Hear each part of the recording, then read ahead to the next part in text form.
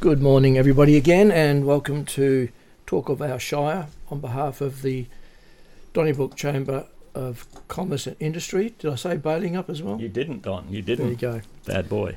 And Donnybrook Chamber of Commerce and Industry represents small businesses. The community of small businesses in our region is what it's all about. And one of the long-term members of the Chamber is Western Tourist Radio. And so for this exercise, I decided to Google Western Tourist Radio and see what comes up, which I did. And what comes up pretty much is Barry Green. Pops up all over the place, doesn't it? And very quickly, as you scroll through page after page, we get to learn that Barry Green is kind of everywhere man, although there's a common link to everything that you're involved with, which comes back to my take on it comes back to community.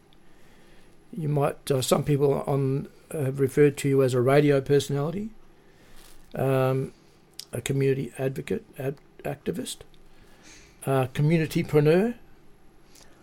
Yeah, I like that. I like the sort of the what's the word, social entrepreneur or something like that.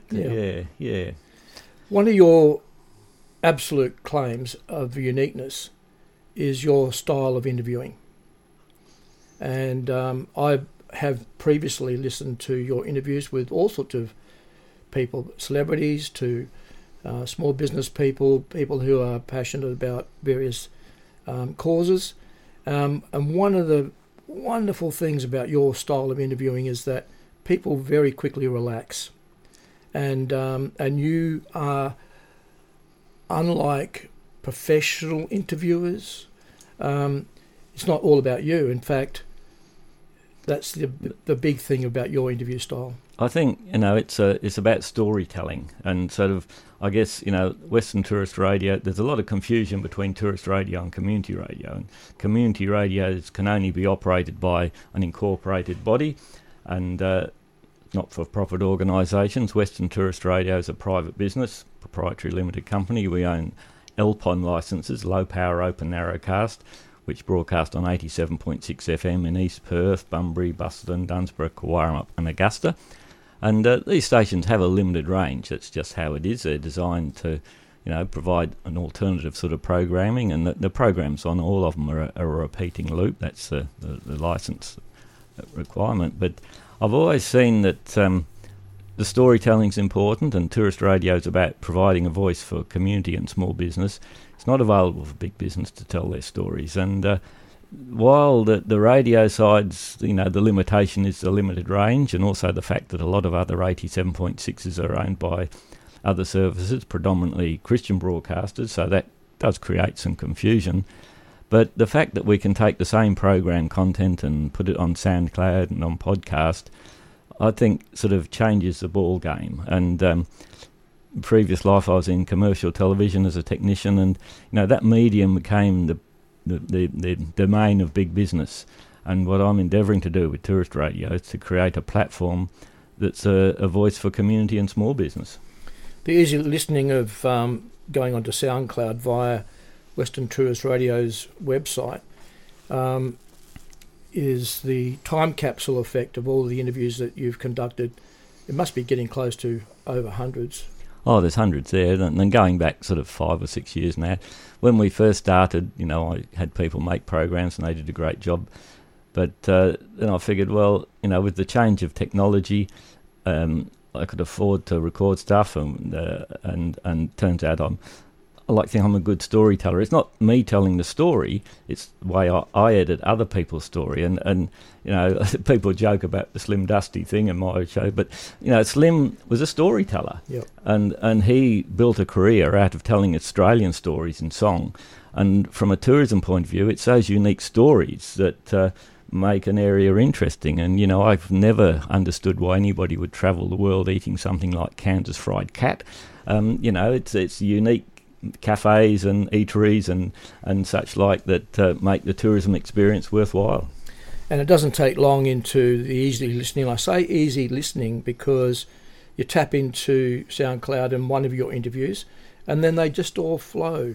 They start to flow, and you can, I suddenly found that over an hour had gone by, and there had been an array of interviews that just all flowed together. Yet I could remember each individual interview, and the one that really stuck in my mind, which I thought in regard to this interview, I would remind you of, because she sort of said a couple of things in there that go to the heart of what you're all about, I thought. And that was the interview with Gina Williams. Well, I'm rapt that you mentioned that, because I worked with Gina at GWN TV. She worked on Milbindi, and she subsequently released the first Noongar language CD. And in that interview, I sort of, just in the process of interviewing Gina, I came to realise how their culture has been passed down through storytelling. And in our culture, the storytelling's to a fair degree been taken over by the advertising executives of the major corporations. And, things are changing so fast, we're flip-flopping all over the place. And I'm posting more of the older interviews to SoundCloud because, we need to look at what we were thinking about 3 or 4 years ago, because that helps to moderate what we're thinking about now, because we're in this really frantic period of history at the moment. And, so this is why, I think tourist radio has a place to play. I think community radio is absolutely vital. I don't see them as competing. Like the interview I did about the Nightingale, the musical that went to air on Donnybrook Community Radio, that went to air every 4 hours on Bunbury Tourist Radio.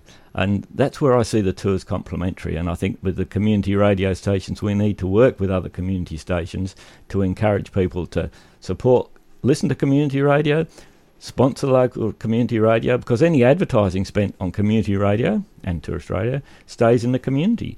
Any advertising spent on Facebook goes overseas, and on the the mainstream commercial media, that money all goes out of the district as well. Absolutely. And with the combination of technologies like you referred to, with the podcasting and the SoundClouds and the so on, those moments of gold when you're talking to people are captured forever, and so it's an important thing that you do. And what people probably don't realise, with all that kind of spirit that you're enhancing through your interviews, and sort of showcasing that every one of your interviews, it gets to the heart of what motivates people to do what they do. And that, in a way, is very inspiring to the listener. And so that is a really powerful value that you create.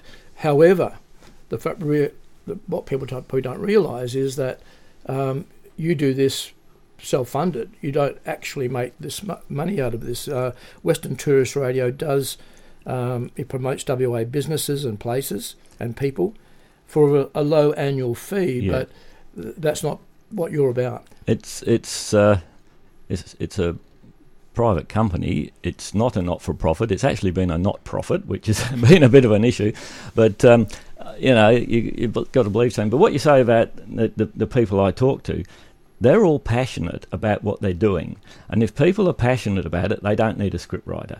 And I think that's the authenticity that comes out of it. So beautiful. I guess maybe I've been prattling on for a bit of a while. Maybe we should go to some music, Don, and come back after that.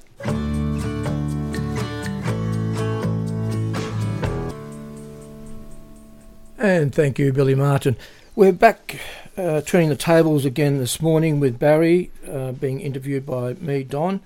Normally Barry's doing the interviewing, which he does extremely well, and so I'm sort of paling to insignificance. But one of the things I've always thought in the back of my mind, if listening to your interviews of people and being able to flesh out so much of the spirit of what they're about, I thought to myself, it would be really interesting listening to an interview of you interviewing yourself.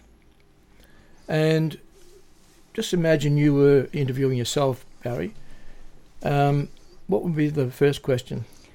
Well, they say talking to yourself's the first sign of madness. Well,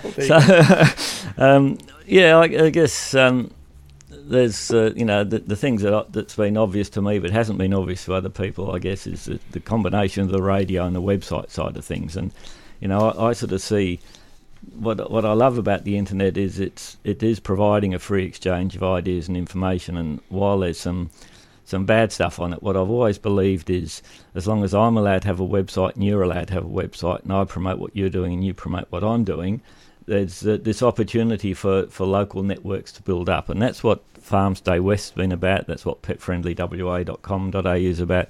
That's what I've endeavoured to do with harvesthighway.com.au. And Harvest Highway was an incorporated body with considerable government funding in the early 2000s to promote tourism and producers along the Southwestern Highway and byways. And like most things, the government funds, it sort of fizzled out when the money ran out.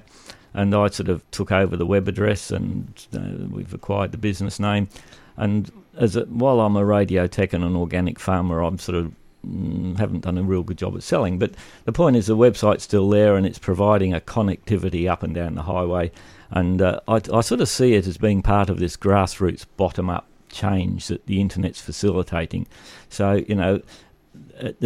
our farm stay has gone really well over the last few years, and we're not part of any government-funded tourism things because we can create our own networks. And I think that's important. And that's what I was quite inspired by the Town Team Movement meeting last night, that it's all about grassroots bottom-up sort of stuff that the internet allows you to do by the very action of having your own website and using it to promote other things. So the Baronia Farm website on the Diary of a Week's Day links to various other attractions and things to do around Donnybrook, because we can. We don't make money out of it, but we can do it, and that's what the internet facilitates. Yeah, cooperative community type co-promotion. Yep. At the end of the day, everybody benefits by being part of a community's about cooperation, not competition. Competition policy is all well and good, and competition's good, but we've got a competition policy that's allowed two companies to dominate retail in Australia. I think it does leave something to be desired. Yeah. And I think, what's exciting in Donnybrook is, we've got young people setting up businesses like Bryn at the Butchers and other small businesses in town, and using social media, but their own website as well. And social media, of course, is powerful, but I still say to people, your own website is king, because you've got sort of control over that. Use social media by all means, but remember, if you're providing content on social media, you're providing content for those big online sites to sell advertising against. You are the product. One of the really powerful things happening at the moment, thanks to COVID actually, is, our Premier basically shutting down Western Australia for everybody's sort of protection, is that we've seen an almost overwhelming flood of people escaping the city to come to the regions and explore their own state rather than going to Bali or wherever else they would go. And so even though it's a little bit overwhelming at the moment, what is going to come out of that, and is actually happening very quickly, we're seeing all sorts of new products and things coming out of the woodwork.